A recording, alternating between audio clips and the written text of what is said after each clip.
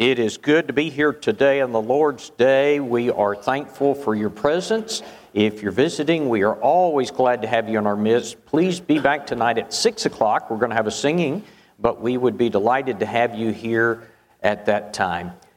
We're going to discuss a subject today that needs a little bit of introduction. Several things I want to tell you about it. The first one is that as a preacher, if I were to pick one topic that I received the most questions about, I would say it would be undoubtedly marriage, divorce, and remarriage.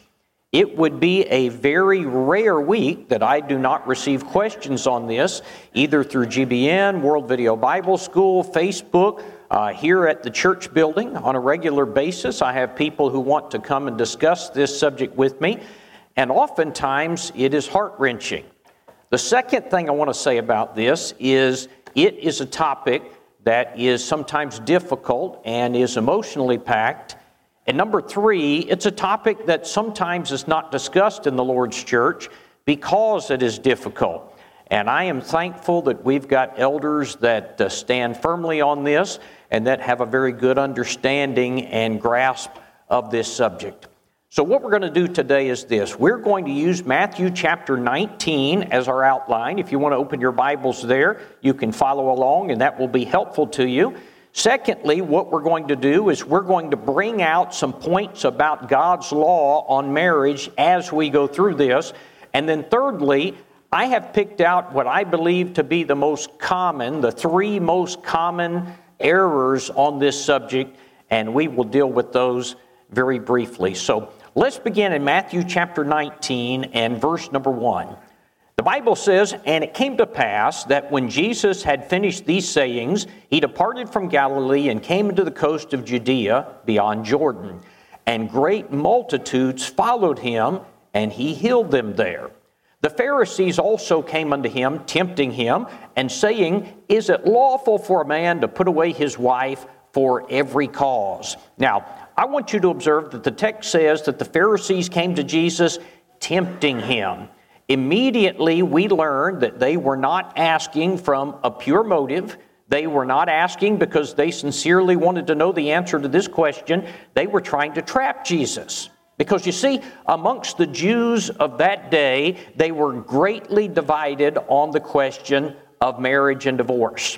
There were two prominent schools of thought among the Jewish leaders. One was the school of Hillel, a Jewish rabbi, and those from that line of thinking taught that a man could divorce his wife for any reason, for the slightest offense. If he even disliked her manners, then he could divorce her. In fact, he wrote this, he may divorce her even if she spoiled a dish for him. And so if she burned the bacon, it wouldn't have been bacon because they were Jews, but if she ruined the dinner, then he could divorce her. He based his opinion on Deuteronomy 24 and verse 1 that says, if she find no favor in his eyes, then he may give her a bill of divorcement. And he interpreted the find no favor to be any reason. The other school of reasoning was that of a rabbi named Shammai. Those who held to his line of thought believed that a man could divorce his wife only for adultery. Ironically, they based their thinking on the same verse of Scripture, Deuteronomy 24 and verse 1, but they focused in on the part that says, because he hath found some unseemly thing in her, and they interpreted the unseemly thing to refer to adultery. Now, I understand that there was a third position that came along a little bit later, and it was taught by a rabbi named Akiba. And he latched on to the phrase, find no favor, and he taught that a man could divorce his wife if he found another woman who was better looking than she is. And so if he finds a woman he thinks is just prettier, he could divorce his wife and he could marry that woman instead. And so the Pharisees came to Jesus not looking for a true answer, but they were looking to trap Jesus. They were hoping to pit one of these groups against him. And so they said, Rabbi, we've got a question for you. Is it lawful for a man to put away his wife for every cause? Verse 4. And he answered and said unto them, Have you not read that he that made them at the beginning made them male and female?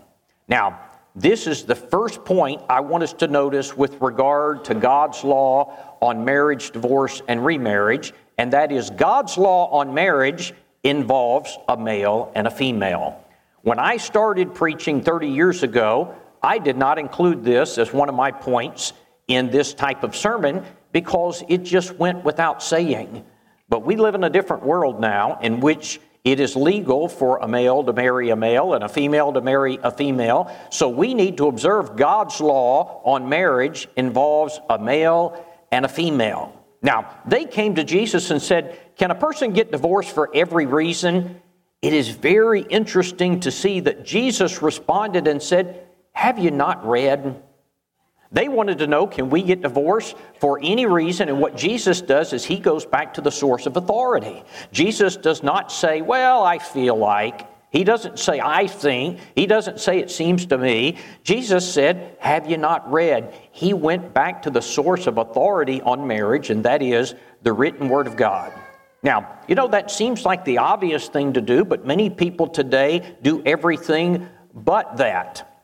I remember having a discussion with a man one day on the telephone. He was in an unscriptural marriage situation, and as we went through what the Bible said, he said, I know, I see, but it just seems to me that, and I said, but the Bible says, he said, yeah, I know, but it just doesn't feel right.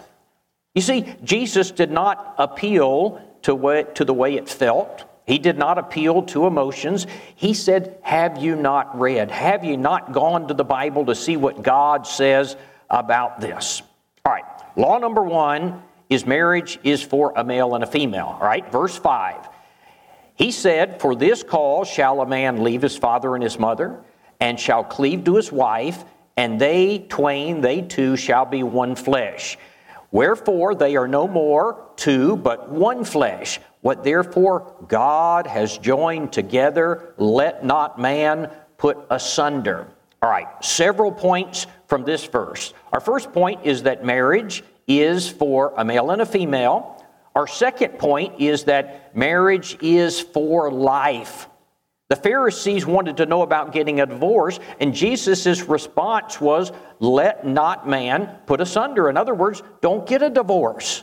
The Lord said that the original intent for marriage was for a man and a woman to remain married until death. This is Romans chapter 7 and verse 2. For the woman who has a husband is bound by the law to her husband as long as he lives. But if the husband dies, she is released from the law of her husband. And so marriage is for life. That's the second law that I want you to get. Here is the third one, and that is God is the one who does the joining. And verse 6, he says, what therefore God has joined together. God does the joining, not the preacher, not the judge. And so what that means is, if you don't meet God's qualifications for marriage, He will not join you. You will not be married in His eyes, even though the state might give you a piece of paper saying that you are married. Since 2015, in our country, homosexual marriage has been the law of the land.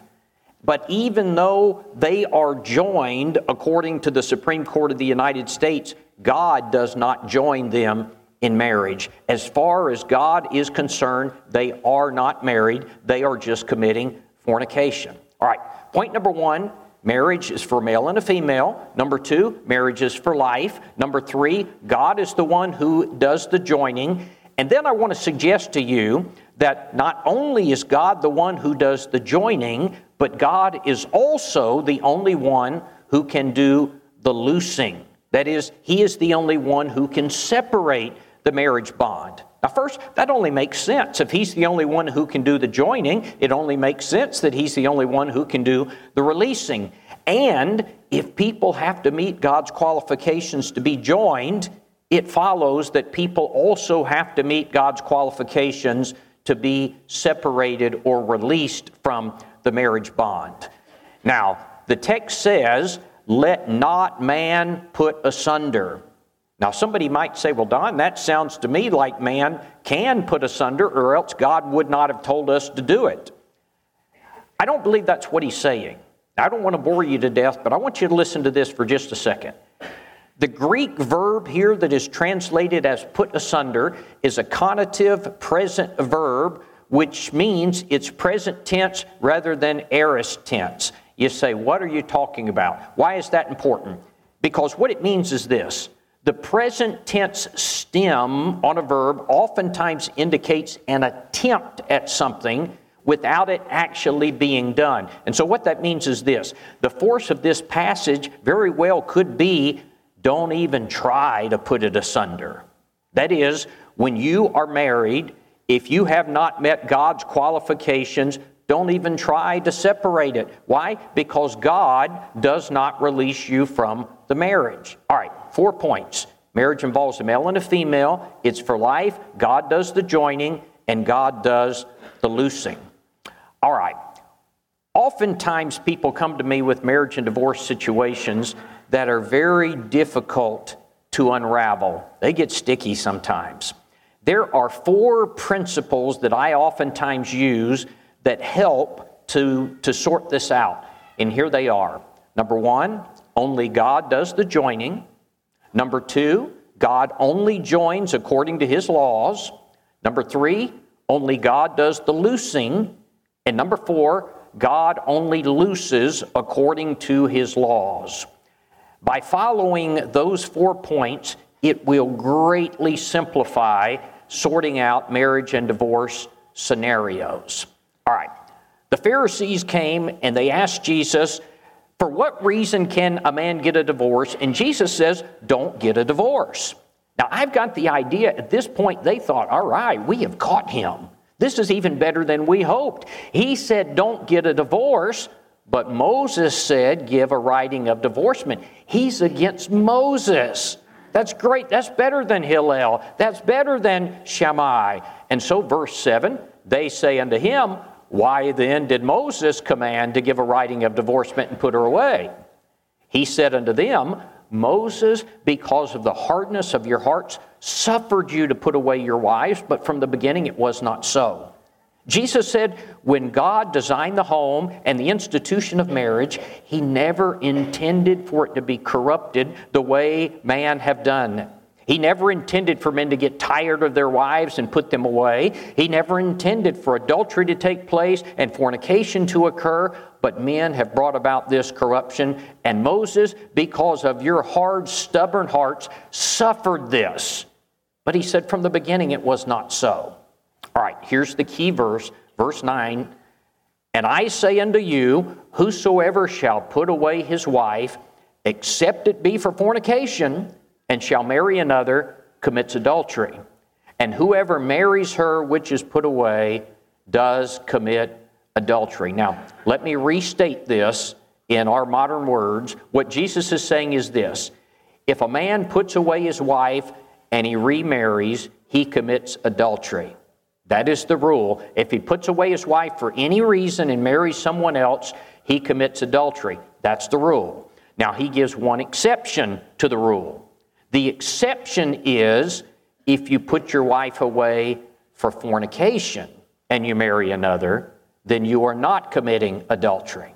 Now, what is fornication? The word fornication is from a Greek word, porneia. It means illicit sexual intercourse. This is an umbrella term, and it covers a wide range of things. It certainly covers adultery, homosexual relations, bestiality. This exception, fornication, is the only one that Jesus made that allows a man to divorce his wife and remarry without sinning. Now, a question that oftentimes has come up is, can a woman put her husband away if she catches him looking at pornography? And the reason this comes up is because in Matthew 5:28, Jesus said, but I say unto you that whosoever looks on a woman to lust after her in his heart has committed adultery in his heart. And they'll say, see, he committed adultery in his heart, so can she put him away for adultery? And the answer is no. The word that's translated as fornication in Matthew 19:9 involves two people. You cannot commit fornication by yourself. Lusting is adultery of the heart, but but it is not actual adultery, just like hate is murder in the heart, but it's not actual murder. So let's apply the principle that the Lord lays down in Matthew 19:9. Let's say there's a man in the first century, and he marries a woman, and a few years down the road, he decides to divorce this woman. Later, he decides he wants to remarry. How would he know whether he has the right to remarry? He simply needs to ask, do I fit the exception of Matthew 19:9? Am I a person who put my spouse away for fornication? What if the answer is no, I put her away for incompatibility? Then he can't remarry. He did not put her away for fornication. What if he said, we just can't get along? Then the answer is no, he can't remarry because that is not fornication. And so, according to Matthew 19:9, he cannot remarry. Now, it should also be mentioned that it is not required for the innocent party to put their spouse away for fornication.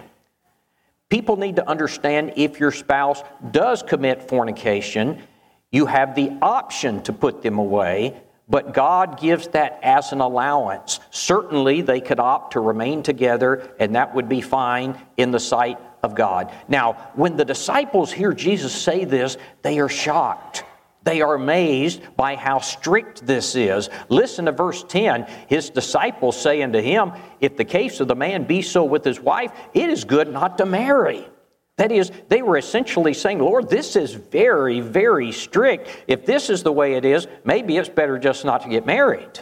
And so for people today who say, I can't believe that God's law would be that strict, or as some people have said, I just can't believe that God would expect me to live the rest of my life unmarried. I can't believe that. They need to go back and look at what Jesus said, because what Jesus said was very, very strict. Verse 11, he said unto them, all men cannot accept this saying.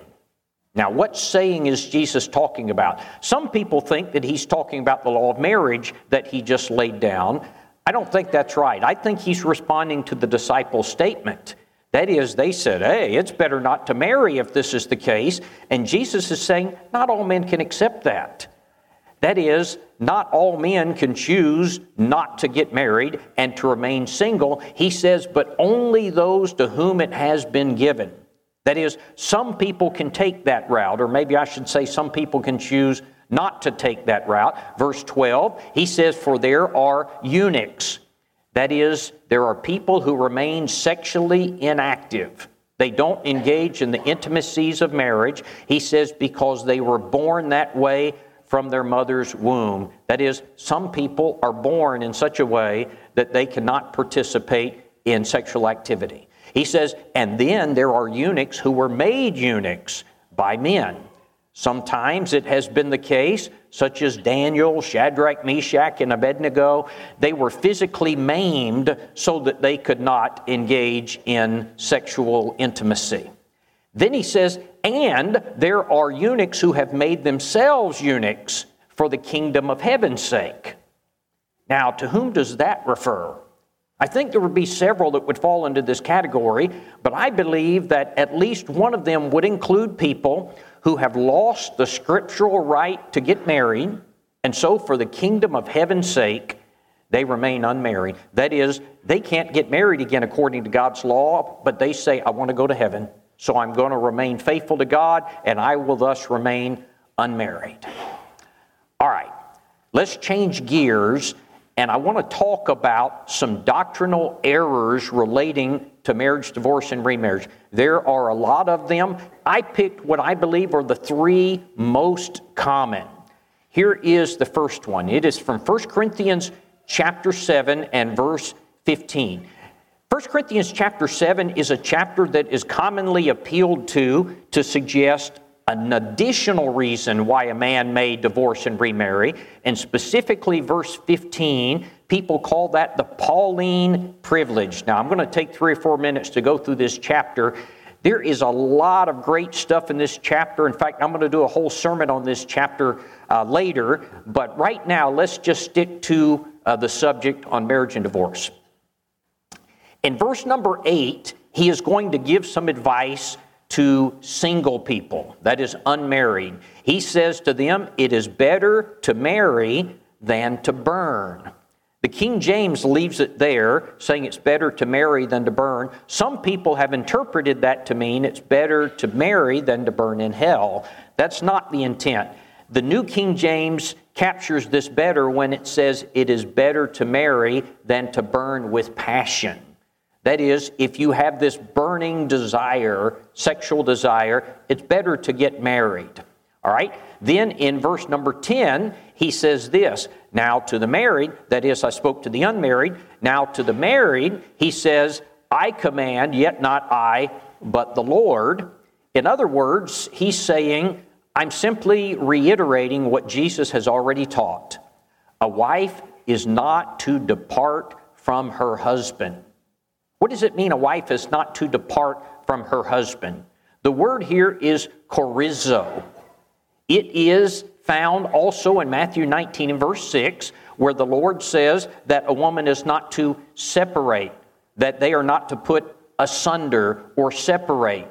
Jesus is not talking about a separation here. Sometimes when people read verse 10, that a woman, he says that a wife is not to depart from her husband. Sometimes people have thought that this is referring to a separation, like a trial separation like people would do. They're apart for 6 months and they want to see how that works. And that's not what he's discussing.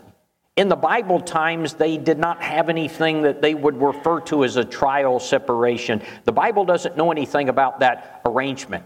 What Paul is talking about here when he says that a wife is not to depart from her husband is the term for divorce. A wife is not to divorce her husband. Now, if she does it anyway, she has two choices. Number one, she is to remain unmarried. Number two, she is to be reconciled to her husband. That is the options. He says, don't do it, don't leave. If you do, you've sinned when you do that. But what's your status? You either have to remain unmarried or you've got to reconcile with your husband. Incidentally, here's an interesting question. How could she remain unmarried and have a husband? How can you be unmarried and have a husband? Remember this. God only separates according to His laws. God only separates for death and fornication. And so if she divorces him for a reason other than fornication, God doesn't separate them. That's the reason she can't remarry, because she's still bound to, quote, her husband. That's why Matthew says if she does remarry, she is committing adultery. There's a good example of this in Matthew 14 and verse 3, where Herodias had divorced her husband Philip, and she marries King Herod. So she divorced one, she married Herod, but the Bible still refers to her as Philip's wife. Why is that? Because though she divorced Philip and married Herod, God had not loosed her from Philip. And so she is still Philip's wife. All right, here's verse number 12. He says, but to the rest, I, not the Lord, says this. Sometimes people have interpreted this to mean that Paul is giving his opinion, or Paul's giving something different in addition to what Jesus said. That's not what's happening at all. What he is saying is Jesus did not specifically address this, but I now am going to address this by the inspiration of the Holy Spirit. If any brother has a wife who does not believe and she is willing to live with him, let him not divorce her.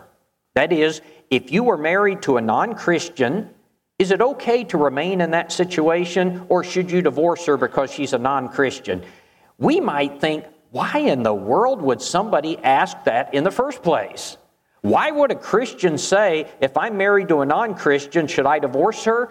You need to understand, under the Jewish system, God did not allow Jews to be married to non-Jews. In fact, it was a sin, and they had to separate from them. Deuteronomy 7:3-4 said, Jews can't marry non-Jews. If you're one of God's people, you can't be married to someone who is not one of God's people. Ezra 10 and verse 10 said, if you did that, you had to divorce them. So it would be a natural thing for a Christian to ask, hey, what if I become a Christian and I'm married to a non-Christian? Should we stay together? And his answer is yes. Verse 13, and a woman who has a husband who does not believe, if he is willing to live with her, let him not divorce. That is, if a woman's married to a non-Christian, stay with him. If a man's married to a non-Christian, stay with her. All right, verse number 15. This is the key verse that people latch onto. But if the unbeliever departs, let him depart. A brother or sister is not under bondage in such cases, but God has called us to peace. The idea that is sometimes taught is this: if your spouse leaves you, that is, they depart, then you are, quote, not under bondage. We are told that what that means is you are released from the marriage bond and you are free to remarry. Again, people call this the Pauline privilege, and they say that this is a second reason that a man may divorce and remarry. This is being added to what Jesus says in Matthew 19, that is fornication. So a second reason is desertion, according to this passage. Let me show you the problem with this idea. Let me show you the error with this assertion.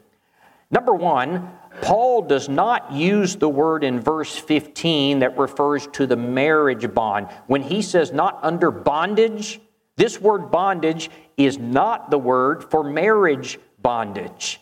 This is the word that refers to the bond of slavery. There is a word that refers to the marriage bond, and he uses that same word in this chapter in verse 27. He uses that word in this chapter in verse 29. He uses that word in Romans chapter 7 in verse 2 when he's talking about marriage.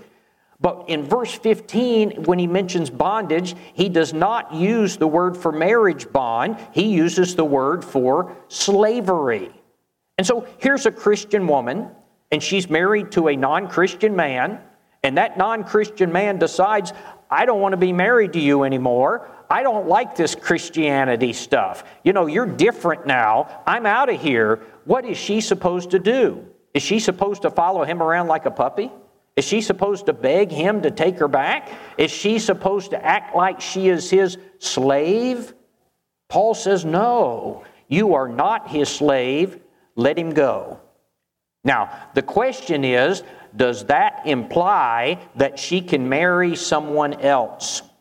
If he had used the word deo, which is the marriage bond, then we would conclude that she's free to marry someone else, because he would be saying she's not under the marriage bond. But that's not the word that he uses. He uses a different word that means she's not a slave to him. Now, a second point about this passage is this is written in a perfect participle. Literally, what it means is this: she is not now, nor has she ever been. Paul is saying, you are not his slave, nor have you ever been his slave. If this were referring to the marriage bond, Paul would be saying, you are not now, nor have you ever been married to him. That doesn't make any sense. That is not right. So what he is saying is, if he leaves you, you are not a slave to him, nor have you ever been a slave to him. You follow Jesus Christ. Now someone says, well, what is she supposed to do? Why did he just leave us hanging? Why didn't he tell her what her situation is? He did tell us back in verse number 10. He says she has to remain unmarried or be reconciled to her husband. That is the option. It does not give her the right to remarry. All right, I am getting long here, but let me go to the next marriage divorce error. The second most common that I oftentimes hear, maybe this is the top one, and that is that baptism washes away unscriptural marriages. The idea is that when a person enters into an unscriptural marriage, an adulterous marriage, if it's before he's a Christian, that when he is baptized, that adulterous marriage is washed away and it is now a non-adulterous marriage. Now somebody might say, well, Don, that kind of makes sense because baptism washes away all sin. But you see, there's a major problem with this, and it's called repentance. Before a person can be forgiven of any sin, he must first repent. That is true of stealing. It's true of idolatry. It's true of lying. It's true of homosexuality. It is true of an adulterous marriage. You see, a person who's living in an adulterous marriage is living in a constant sin. And in order to be forgiven of that, they have to stop living in that sin. I want you to consider a homosexual couple. What if a homosexual couple is married and they learn the gospel and they're baptized? Does that baptism make their homosexual marriage right? No, it doesn't make it right. You say, it's still sinful. They've got to stop it. The same thing is true for a heterosexual marriage that is a sinful marriage. They've got to stop it in order to make it right. Let me move to the third one here. I could say more, but for the sake of time. The third most common error that I hear about marriage and divorce is that non-Christians are not amenable to the law of Christ. Basically, it goes like this. They will say that Matthew chapter 19 and God's law for marriage is part of the covenant law for Christians. And so, before you become a Christian, God's law on marriage doesn't apply to you. And so what that means is, if a person enters into an unscriptural marriage before he becomes a Christian, he's not sinning. He's not violating Matthew 19 because Matthew 19 doesn't apply to him. And so he could have been married and divorced unscripturally 10 times before he becomes a Christian, and it doesn't matter. He has to keep whichever wife he's on at the time that he becomes a Christian. And so if he's on his 10th wife and he's baptized, now God's law on marriage, divorce, and remarriage applies to him, and he has to start with that wife. Friends, this position is absolutely false. God's law on marriage applies to everybody. You know, Acts 17:30 says, "In the times of ignorance God winked at, but now commands all men everywhere to repent." The point of that passage is, in the past, there were some things that God overlooked, especially with regard to the Gentiles, but now all men everywhere are amenable to the law of Christ. Now, it is sometimes argued, well, Don, there are certain laws that apply only to Christians and do not apply to non-Christians. For example, they would say the command to partake of the Lord's Supper. That only applies to Christians. It only applies to people who are in a covenant relationship. They would argue that marriage is in that same situation. This is not a valid argument. You know, it is the fact that God has commanded all men everywhere to obey the gospel and to worship Him, and that includes all of the acts of worship, including partaking of the Lord's Supper. Now, before a person can do that, he's got to qualify himself by becoming a Christian, but the command to partake of the Lord's Supper still applies to him. It's not that it doesn't apply, it's just that he has something he has to do first. That would be like saying a person who doesn't believe yet isn't commanded to be baptized. Of course he's commanded to be baptized. He has a prerequisite, and that is he has to believe first, but he is commanded to be baptized. Friends, God's law on marriage applies to all of humanity. Listen to this, and I'm going to wrap it up. In 1 Corinthians 6 and verse 9, the Apostle Paul says this, "Know ye not that the unrighteous shall not inherit the kingdom of God? Do not be deceived. Neither fornicators, nor idolaters, nor adulterers, nor effeminate, nor abusers of themselves with mankind," that is homosexuals, "nor thieves, nor covetous, nor drunkards, nor revilers, nor extortioners shall inherit the kingdom of God." Now listen to verse 11. "And such were some of you.